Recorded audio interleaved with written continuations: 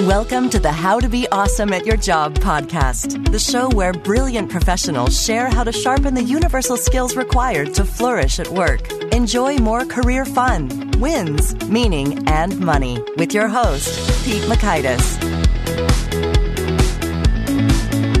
Hello, and thanks so much for joining us here for episode 338 with Glenna Crooks. Glenna is chatting about your networks, all the people that are in your pit crew that support you and that you support, and how to get that support moving in the very best ways so you can show up and do good work and live good life. So you'll learn 1, the 8 different kinds of networks in your life. 2, a method for successfully pruning your network. And 3, the maximum number of connections a person can sustain. So if you'd like to take a look at the show notes or the transcript or the links to items we've referenced, you'll find that over at awesomeatyourjob.com/ep338. And while at awesomeatyourjob.com, I encourage you to check out some cool stuff. One cool thing I'd point you to is the 10 Days to Winning at Work email course. So if you would like to prune some of your workday and have it go a little bit quicker and shorter because you've slashed the waste out of there, well, I've got 10 bite-sized lessons, 1 email a day for 10 days that are excerpted from my training programs that have been shown to slash over 80 minutes of waste per person per week on out of there. So you can get home earlier or do more cool, strategic, creative, non-urgent type work. That's the 10 Days Winning at Work email course at awesomeatyourjob.com. Now, here's Glenna's story. Glenna Crooks is a strategist, innovator, and trusted counsel to leaders globally. She was a Reagan appointee, a global vice president of Merck's vaccine business, and founder of a global strategy firm solving tough healthcare problems. She's an active in academia, on boards, writing books and blogs, and she's a sought-after speaker and was recently named a disruptive woman to watch. She's also a Zen artist and donates her paintings to support children with special needs. Big thanks to Glenna for sharing her wisdom with us, and big thanks to our sponsors. Check them out. Here is Glenna. Glenna, thanks so much for joining us here on the How to Be Awesome at Your Job podcast. It is such a pleasure to join you. I love the thoughtfulness that you bring to the questions in these interviews. Oh, well, thank you. I appreciate that. Well, I'm excited to get into it. I think you've got a lot of great stuff to share. And the first thing I want to hear you share is a tale of when you were 5 years old and you organized over 50 kids to create a circus in your backyard. What is this story here? Well, first of all, I have to say I was a boomer. So on my block, there were 50 kids, and we were all about the same age. And I can't imagine a better sort of social life that I could have grown up with. Now, why I decided to organize this circus, I don't know, but it's a credit to my mother's patience that I'm here to tell the tale, because I never told her. So she didn't know until the day came and she was in the basement doing the laundry and saw all of these legs and people walking into our backyard.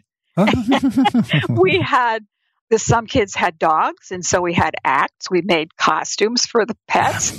We served treats, and I lived to tell the tale. That is amazing.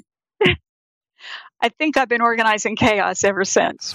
Oh, that's so good. Well, so many follow-ups here. First, how big is your backyard? You probably could have put a 2-car garage in it and maybe a little space besides that. We didn't have a garage at the time, so that gives you kind of an idea of the size. Oh, yeah. So these kids were pretty packed in there. Oh, yeah, my parents. Oh, wait, we had adults. We invited our parents, too. I just forgot to invite my own. well, were you punished, or how did that go? No, not at all. My mom, when she tells me stories like this, she just sort of rolls her eyes and says, I think they gave me the wrong baby at the hospital. Well, it's impressive. And I'm looking at my backyard right now and just imagining 50 kids in it, because it sounds like it's in the same ballpark of what you described. And that's wild. I mean, that'd be a sight to see. Cool. So yes, I mean, organizing chaos and at a young age, putting together networks and making it happen for some cool results. You got a book out called The Network Sage. So to what extent is it similar to circus organization for 5-year-olds and versus different, or what's the big idea here? Well, I have to give credit where credit is due. And that's to Robert Downey Jr. I happen to like action flicks and superheroes. And so in 2007, after the first Iron Man trailer was released, I noticed an interview that he did in a fashion magazine. And in it, he talked about how he had a pit crew of people helping him out. Yoga teacher, a sensei, a psychiatrist, his wife. But he said, but I need a pit crew because after all, I'm not a Model T, I'm a Ferrari. He said, and it takes more of a pit crew to keep us on the road. Well, I must have been in a snarky mood that day because I thought to myself, you know what? If you're a Ferrari, I'm at least a Maserati. Oh, there you go. But you know what? You're also right. It does take a pit crew. Who's mine? And how are they doing? And then after a while, I thought, I'm in other people's pit crews. How am I doing? Now, I never actually had the courage to ask anyone, by the way, but I do know that there were times I didn't do it well enough. And what a lot of those times had in common is that my pit crews let me down, and because of that, I let other people down. So the big idea here is that you have a pit crew. Let them help. It was hiding in plain sight for me. Now I see that one of the most valuable assets we have is human capital, our own and that of the other people in our life, which is why the subtitle of the book is Realize Your Network's Superpower, because that pit crew that we have, that's a real superpower for us. It is. It is absolutely. And I want to dig into that. But first, I just want to comment on how Robert Downey Jr. made quite the physique transformation for that movie, Iron Man. And it was amazing. Like, it just his muscles on muscles. And so I could imagine that would take numerous professionals in the area of nutrition or training, in the gym. That must have been a brutal few months getting ready for that role, right. Which is why actors, I guess, get paid the big bucks. So, well, that's cool. So the pit crew notion, we've all got one. We're all part of one. And it's a huge asset that is going on in our lives. And we may be sort of overlooking the value or importance of it. Understood. And so then now you've actually gone ahead and, categorized or segmented 8 different network groups or types of pit crews that provide support in living life. So let's see. Could you maybe give us your 1 minute or less explanation, definition, description of each of these 8 types of pit crews? Sure. You want to hear all 8 in 1 Let's minute? do it. Well, okay. 1 minute each. 8 minutes total. All right. Okay. 8 minutes total. I'll do it in less than that. Oh, you got it. So in all, I've characterized 8 different networks. Now, 5 of them I call birthright networks because we are born into them. Our parents create them for us. If you have kids, you've created them for your kids. This is going to make total sense. Remember, I said it was hiding in plain sight. So first, a family network. Second, a health and vitality network. Third, an education and enrichment network. Fourth, a spiritual network. Fifth, a social and community network. Makes sense, right? Mm-hmm. Now, from the time that you're quite young, you start shaping and changing those networks to suit yourself, but you will never outgrow what those networks provide for you. Now, then you mature into 3 other networks. The first one is a career network, which is how we usually think about networks and networking. The second is a home and personal affairs network, and personal affairs being things like your lawyer, your accountant, your car dealer, your banker, people like that. Then there's a final network I call ghosts. Now, I didn't set out to find ghost, but I've been doing research now with hundreds of people ranging in age from 7 to 87 for the last 10 years, looking deeply into their lives and the people in it, and ghosts started showing up. Now, ghosts are people who used to be in your life who are no longer. Either they've passed away, they've moved away, your paths diverged. I mean, just think about it. Your 3rd grade best friend. Are you still in touch? A lot of us have lost touch with our college roommates, for goodness sakes. Now, it's important to know about ghost because there's at least 2 or 3 really important types. One I call friendly. These are the people who loved you and you knew it. And if you think about them, they warm your heart. They're the people you should think about when you're having a bad day. Then you have another group I call hungry. These are the ones that left you with a bruise and a hole in your heart. Now, I call them hungry because you couldn't satisfy them then and you can't satisfy them now. But guess what? You're still trying. Not with them, of course, because they're not around anymore, but with people or in situations who remind you of them. So, for me, instead of thinking about my grandfather, who was a friendly ghost, for me, when I'm having a bad day, it's those hungry ghosts who come out and they pitch a tent in my office. Mm-hmm. And they sort of scream at me all day. and undermine what I'm trying to accomplish. So understanding that even people who are not really present in your life today are still having an impact on you is important for trying to be awesome in your job. Just like your Health and Vitality Network serves a really important role, not just because of your health, but in that network is where I place the people who help you look good. And one of the things we know is that attractive people make $250,000 more over the course of their lifetime than unattractive people. Now you mean literally physically looking good, like your pores are tight, your body fat is low, and your, muscles are toned, and you're glowing with your flesh, like that kind of looking good. Well, there are certain characteristics that contribute to attractiveness that are just plain genetic. But grooming, having a good haircut, and wearing good clothes and looking good that way also goes a long way. People who do sell more products, they have a kind of a halo effect that they wear that really translates into hardcore income dollars for them. Okay. So let's take into a little bit more detail here. So family networks, I get it, right? That's your, aunts, uncles, mom, dad, brother, sister, nieces, nephews, etc. Health and Vitality, you laid out, helping you look good physically in terms of, the grooming and appearance and whatnot. So what do you mean by education and enrichment networks? I mean education that prepares you for your job. So whatever it takes for you, whatever degree is required, and then enrichment. Things like museums and the arts are part of enrichment. In your spiritual network, you may be a member of a religious congregation, but then you may also have connections with other people outside of a congregation. So for experiences you consider spiritual, for some people that's reading poetry, for other people it's walking in the woods, as examples. Your social and community networks, the people in your neighborhood, and then as you get older and you can move around the city on your own and take mass transit or drive your car, being able to get out and around, the community organizations that you volunteer would be examples there. Okay, understood. And so then let's talk about the career then. Well, the career network is really interesting from my perspective.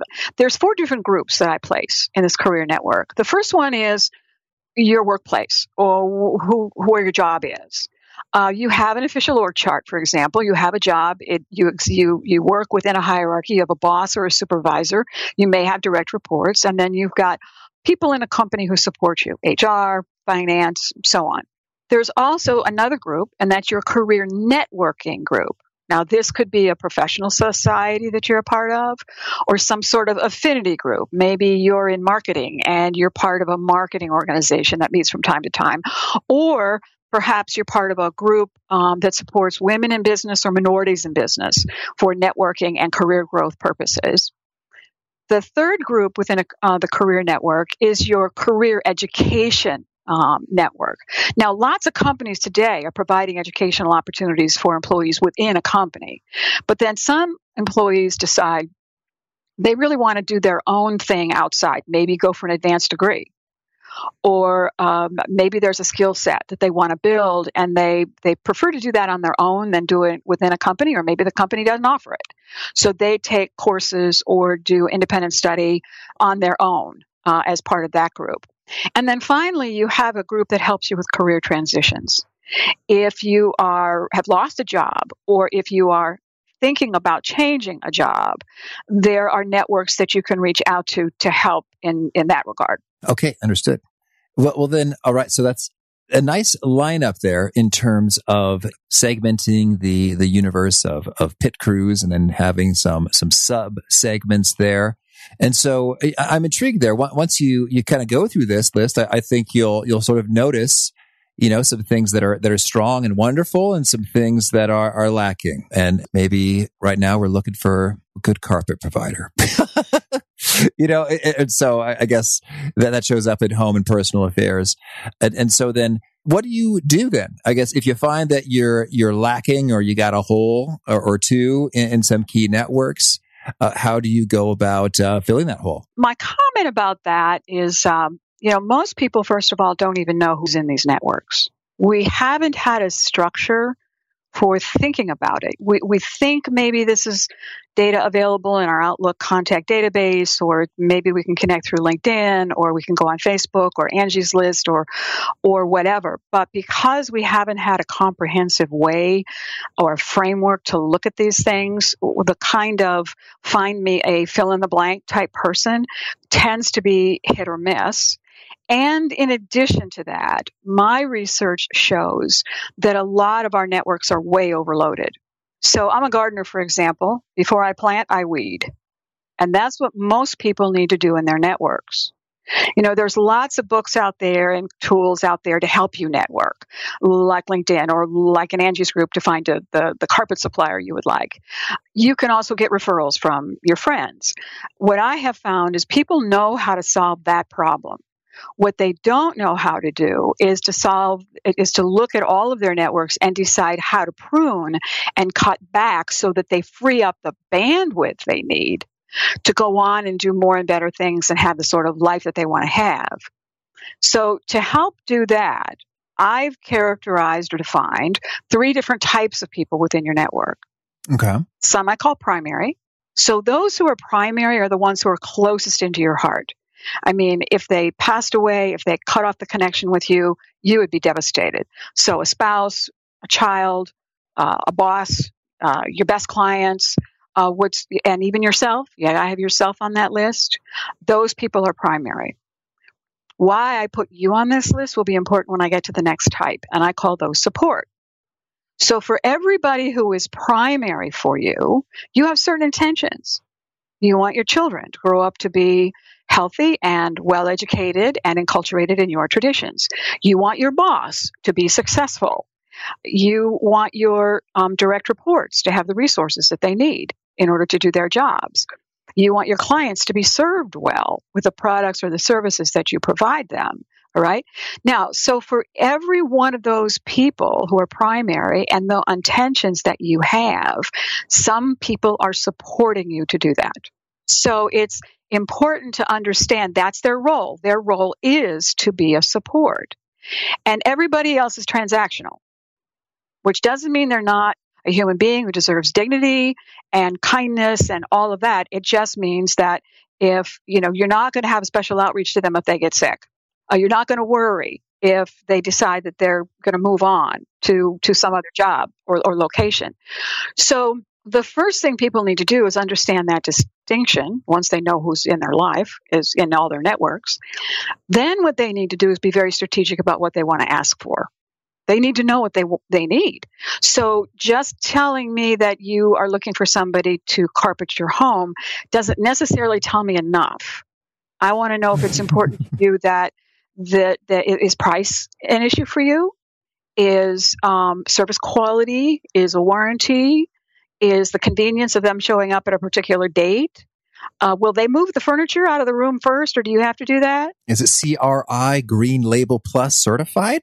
Yes. Mm-hmm. So those are when you ask yourself those questions and you have clarity, then when you go out to get the referral, you know with much greater specificity what to ask for. And what I can tell you from my research, by the way, is that there are patterns in terms of what people lack in these networks. I know, for example, that if I am talking to a young man, he probably doesn't have a physician. It's so funny. I was just chatting with a couple of young men about this exact topic yesterday. And one of them's like, I know I got to find a primary care physician. And the other one, well, he recently had a health scare. And so now he has one. And so yeah, this is coming up just yesterday. And it was quite common. It was interesting. Well, and I know if I'm talking to couples with young children, they don't have custodial arrangements for the kids in the event of their death. I also know that lots of people must not have an attorney because 70% of adult Americans don't have an up-to-date will. So there are some sort of hot spots within our networks, I think within a career network. It's so common today now to talk about finding a mentor and a sponsor that it'll be obvious to people right away when they've made their list if there's a mentor or a sponsor who's missing. Right.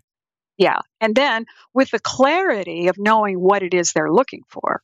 I mean, do they want a mentor to help them change careers into a different field, or do they want a mentor to help them go up the career ladder within their own company? With that sort of clarity, they'll then know how to reach out to others and find that right mentor. Okay, so I love it. So just having that clear set of, thinking about needs, thinking about network categories and subcategories, and the specific matchup associated with them, sort of highlights some needs and some people to fill in there. I want to talk a little bit about the pruning element. What are some indicators that someone should be pruned, and how does one go about doing that? It's probably one of the biggest surprises when people hear about this, when they ask me that question. And I say, I don't really have to talk about this with people, because once they see all of the people in their networks, they instantly see changes that they want to make. So even just making the list, people start to, they write somebody's name down and they say, ooh, I wish they weren't around. Now, some people can never leave your network. If you've got a problem with your sister-in-law, you kind of can't unsister-in-law yourself. Mm-hmm. But the other pattern that I have found is that the people who are the most successful at doing this pruning start with the transactional connections they have. Again, those are the least important. They're the most easily replaced. Then they move on to the support connections.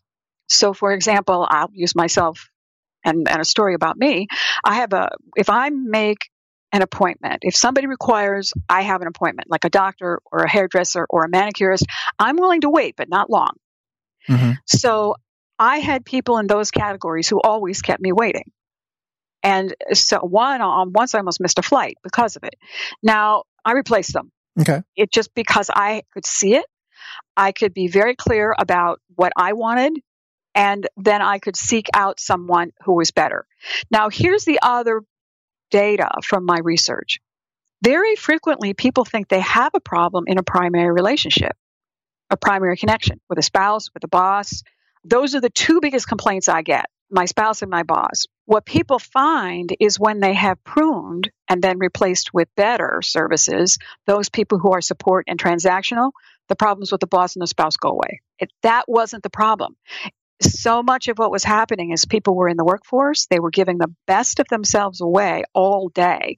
They went home and they had nothing left for the one they loved the most. Or conversely, the rest of their networks were such a mess. They had unreliable childcare, or they were also caring for a pet who was then sick, or they had an older relative they were helping out, and a neighborhood that was not terribly supportive. And you put all of those things together, and it was difficult to go to work with a clear head. I now realize myself, doing my networks, that the biggest career setbacks that I encountered came from being a homeowner. Really? Well, I'm single, and everybody talked to me, my financial advisors and so on, about the money. Could I afford the down payment and the upkeep and so on? Nobody said, do you have the bandwidth to manage 20 people? Because that's what it takes. Yes, it does. And, if you get up in the morning and find a leak in the roof or under the kitchen sink, you don't exactly go off to work with a clear head. Or in my case, since I traveled globally, get on a plane and fly to Singapore and be fully present on the job. So, that was an insight that I didn't have until Robert Downey Jr. came along. Yeah. Well, that's good stuff. And so then when it comes to the pruning, I guess I'm having a little bit of a hard time as I think about my own collection of people, like who I don't really want there. And maybe I'm not thinking hard enough, or maybe I've already pruned. Yeah, I guess there have been no dramatic exchanges like I am terminating our relationship. Like that that conversation hasn't ever happened, I guess, explicitly. So yeah, I guess I'm wondering, am I missing something, or do you think maybe I've just pruned? Do some people, are they already pruned by the time they get to you and they're chatting? No, everybody prunes. Okay. Everybody downsizes something. People who entertain in their home decide they're not going to do that anymore. It's too much effort to clean the house and take care of the kids and prepare the meal. They take other people out for dinner instead, or they only have potlucks and it's in the backyard and people don't come into the house. I mean, they make those kinds of changes. Now, I have seen in my research people who do make a coffee date with a support connection like a friend and say, you know what, this relationship has been all take and me giving and you taking. It's not been balanced. And so this is not the kind of relationship that I want. And I'd say, much to the credit of the other person, they have said, you know what, you're right, and I want to be a better friend. Tell me how to do that. Which I think is another part of this, having clarity and telling people what you want. And for anyone that you support as a part of their pit crew, if they haven't told you what they want, we both know you're not a mind reader. Ask them, what's your definition of quality? What is it that you want from me? Let's see if I can deliver that or not. Or maybe I can, but not every day. Well, yes, and that's exactly where I want to go next, is thinking about this giving and taking. What are some pro tips to making sure that we don't fall on either side of that, to be almost always the giver and sort of left void, or almost always the taker, and to be kind of a selfish person who's burning some bridges along the way? The people that I have seen who've been the most successful at this are the people who've really looked at their own lives first and all of their networks.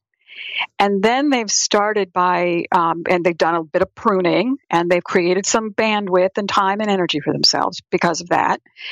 And then what they've done is reached out to important people, shared that information, and asked them to do the same. So, because what that does is starting to give you insights into each other's lives. Now, this, by the way, happens best in the most intimate relationships between spouses, for example. Couples divide workload. So one person in the couple knows something that the other person does not. If one dies, the other loses more than half their heart. They lose all the information that their partner had. So, in my data are couples where a young woman died and left her husband without such basic information as the name of the children's pediatrician. And many people now are moving into a stage of life where they not only have a job, but they're caring for children, and they're anticipating perhaps caring for older relatives. And I had my own experience of that. My mom was retired to Florida, and she got sick, and I navigated from 1,000 miles away with a telephone number for only one neighbor. Wow, yeah. So that's been corrected. I now know everyone in my mom's life. So if it ever happens again, I'll be better able to step in. For those of us who are in the workforce and want to move on and move ahead and do better at what we're doing, having the rest of our lives in that kind of order frees up our minds to actually show up and be fully present when we're on the job. Part of our problem with work-life balance and the whole discussion is we're balancing one network, the career network, against 7 others. And the numbers in each case are really quite high. And there's a limit to what we can do cognitively. Sir Robin Dunbar says we can only manage about 150 connections well. Now, children hit that in first grade. So the average working parent with 3 kids has got at least 600 people in the networks that they're managing. Yeah. Well, that's a lot. Cool. Well, so we talked about how to sort of balance the give and take in terms of sharing, what you need and asking how can you be helpful, which is great. I'd like to get your thoughts on, how and when does one ask for help, and how does one do that well? Well, first of all, we should ask for help more often than we do. And again, in the sample of people that I've been working with, they're tending to do too much, too fast, and trying to do it too alone. The recipe is what I've said before. I'm feeling a little like a broken record. It's knowing who's around you, being really clear about what it is you want and need, and not just out of selfishness, but because you're really an important person. You're absolutely unique.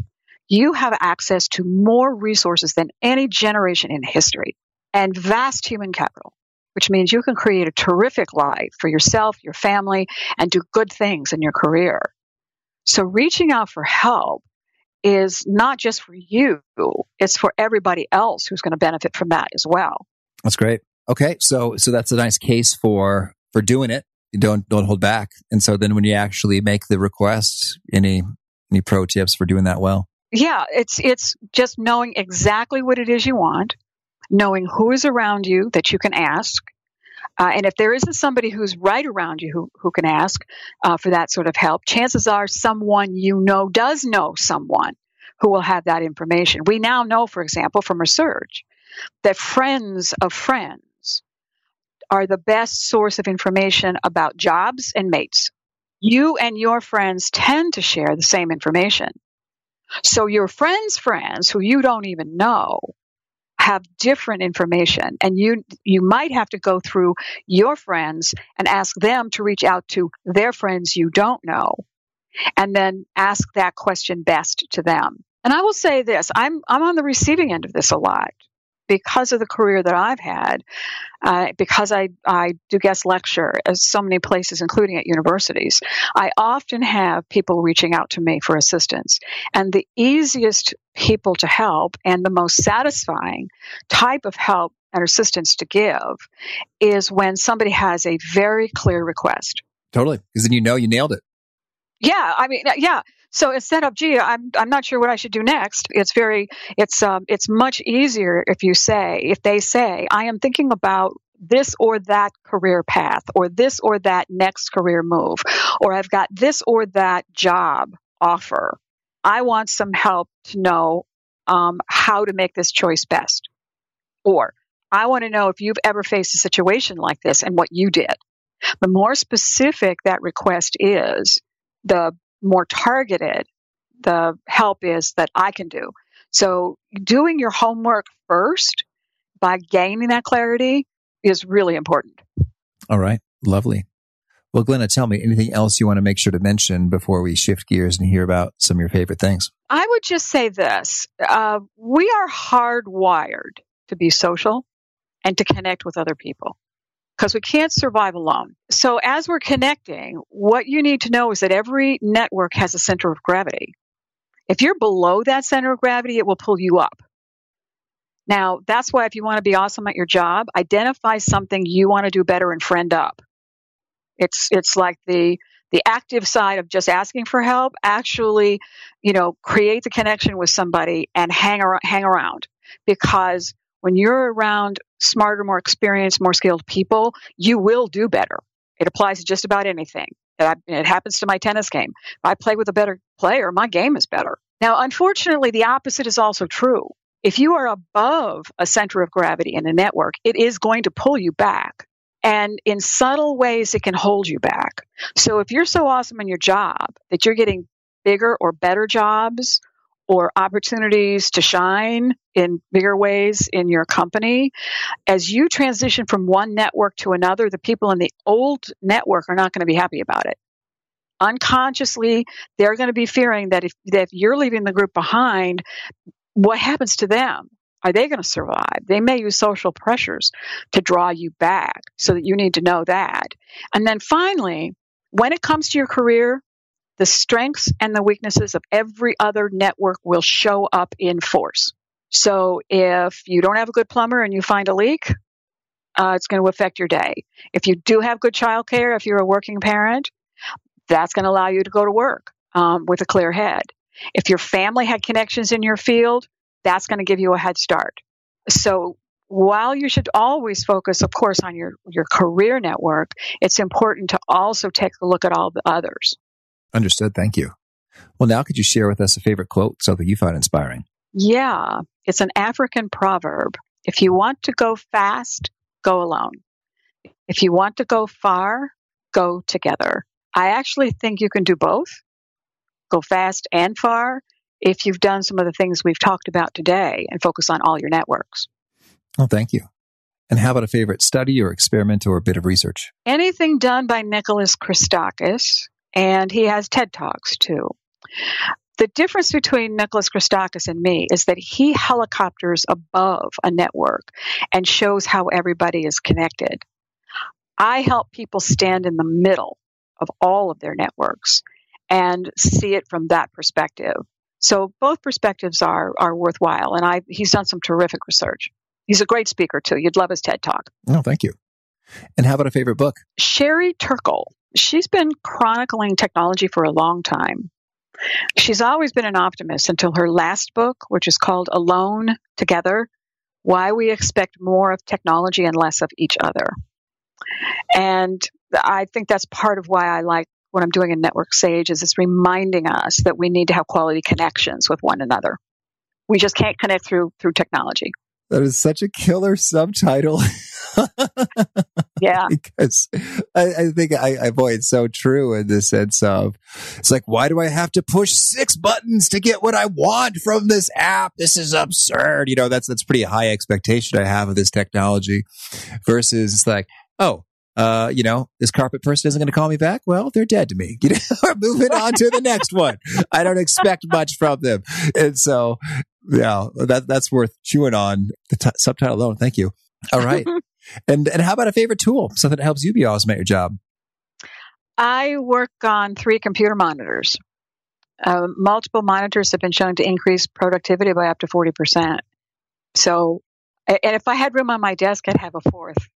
Oh my gosh. Well, tell me how these are arranged and what you do with them. I do so much writing and so much research that I can keep a document open, but then go on another screen and search the web and then watch emails and Skype with somebody. I mean, all kind of seamlessly without having to open and close apps. And especially when you're working on PowerPoint or Excels and moving data from place to places, it makes it so I have a mouse that seamlessly moves between them. And then one of them is a TV set. So in case I want to multitask and watch something that's binge on Netflix while I'm, doing something light, I can do that too. Oh, that's so good. This reminds me of one of my favorite Onion articles, which is, I'll paraphrase to keep our clean rating and to not be censored in India, but it says coworker with 2 computer screens not forking around. We'll link that in the show notes. It's like sources confirmed it was like watching Minority Report or something.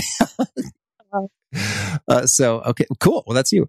And how about a favorite habit? I work a lot with Europeans. And so I get up at 4:30 in the morning to call them earlier in their day while they're still fresh and they're rested. And boy, it's won me a lot of points with my clients. But it's also helped me to be productive. There's no other temptations. The phone's not ringing. Emails aren't sailing in to interrupt me. I get 3 or 4 hours of uninterrupted work time before most people start their commute. So that's really been, and so even when I'm not committed to a European client, I've continued that. And I've just really found it very valuable. And tell me, is there a particular nugget you share that really seems to connect and resonate with folks and gets shared frequently? Actually, I just realized I already said it, that when it comes to your career, the strengths and the weaknesses of every other network will show up in force. Yes, thank you. And how about if folks want to learn more, get in touch, where would you point them? My website is glennacrooks.com. You can also Google me at Glenna Crooks. I am blogging on this topic, and so you can sign up for my blog if you'd like. And I'm booking speeches now. I'm doing some coaching, and I've developed an app to make all of this much easier. So it's designed now, it just has to be coded. And I formed a collaboration with somebody to bring this into the workforce and into companies to improve productivity. Oh, cool. Well, so what's the app called and how do we get it? The name of the company is Cogent Sage QI. This app, part of the app is probably going to be called Sage My Life, and it's not available yet. I mean, it's designed, it's not coded. So through my website, my blogs, and so on, we'll clearly be announcing when it's available. Okay, awesome. And do you have a final challenge or call to action issue for folks seeking to be awesome at their jobs? I do, and I want to hear from anybody who tries it. Take a look at the org chart that defines where you sit in the company, because I don't think it's accurate. Create your own. Take a look at what is it that you have to do, who's primary for you in the company, who's support for you across all the cross-functional teams, perhaps outside the company, if you engage with customers, government regulators, the press, or other stakeholders, and design a real org chart that is meaningful for you. And when you do that, what do you learn? just recently did this with nurses. For the first time, they realized that a floor nurse was connecting with 125 different types of people, not numbers, types of people, like a patient's a type, a doctor's a type, a pharmacist is a type. And since they had more than one patient, they're dealing with more than one patient family member or clergy member or so on. So maybe 300 people, none of whom report to the nurse. She didn't hire them and she can't fire them. For the first time, it was clear that a nurse's job was not just clinical, it was management. And the toughest management there is, because, like I said, the team doesn't report to her. I think most of your listeners will find that that's true of them too. And it will give them an appreciation for the real challenge they have on the job every day. Awesome. Well, Glenna, thanks you so much for sharing this good stuff. I wish you and the book, The Network Sage, tons of luck and all you're up to. You are very welcome. And the same to you in your continuing series. I was intrigued here how Glenna reminded us of Dunbar's number, the 150. And what's striking about Dunbar's number is how much smaller it is than probably your number of Facebook friends or LinkedIn connections. I think I'm at 2,000 to 3,000-ish in those departments. And so 150 is less than 10%. And so that really gives some credence to that notion about the multiple categories of people and how to think about it and to make sure you're being thoughtful, planful about how you're choosing to invest your time in people that will really be meaningful for the both of you, so that you are enriched and able to do what you're trying to do instead of just sort of smattering it evenly across all of them, which would not be appropriate for the allocation of a financial resource nor of your time resource. In fact, on an idle moment of letting my brain play on a train trip, I realized that we're alive for about 2.5 billion seconds, and there's about 7.5 billion people on the earth, which suggests that if you were to evenly divide your time, you could give 1/3 of a second to every human being on this earth. And that distribution of time, while perfectly even and fair, would be very dissatisfying for both you and each of those people. So it's kind of weird / random / impossible to have exposure for exactly 1/3 of a second to everybody on the planet Earth. But if you did, it'd be rather suboptimal. And so I think about how silly and disappointing the results of that would be comparable to how it is if you're just sort of indiscriminately letting all of your time be evenly distributed. And again, if you want to check out the show notes, the transcript, the links to items we've referenced, that's over at awesomeatyourjob.com/F338. And if you haven't already, I hope you'll push the subscribe button. If you do so, that will get Chris Bailey. He's back for more. The hilarious, productive Canadian. You may recall him from back in episode 32. Well, he's back with another book and with more insight and a whole lot more fun. So hope to catch you there. Peace. Thanks for joining us for today's episode. To get the most out of this conversation, visit awesomeatyourjob.com to find today's show notes, transcript, and infographic summary cheat sheet.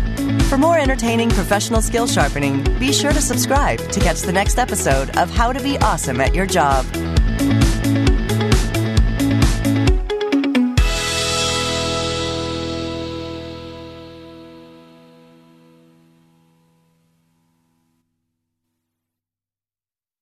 Look around.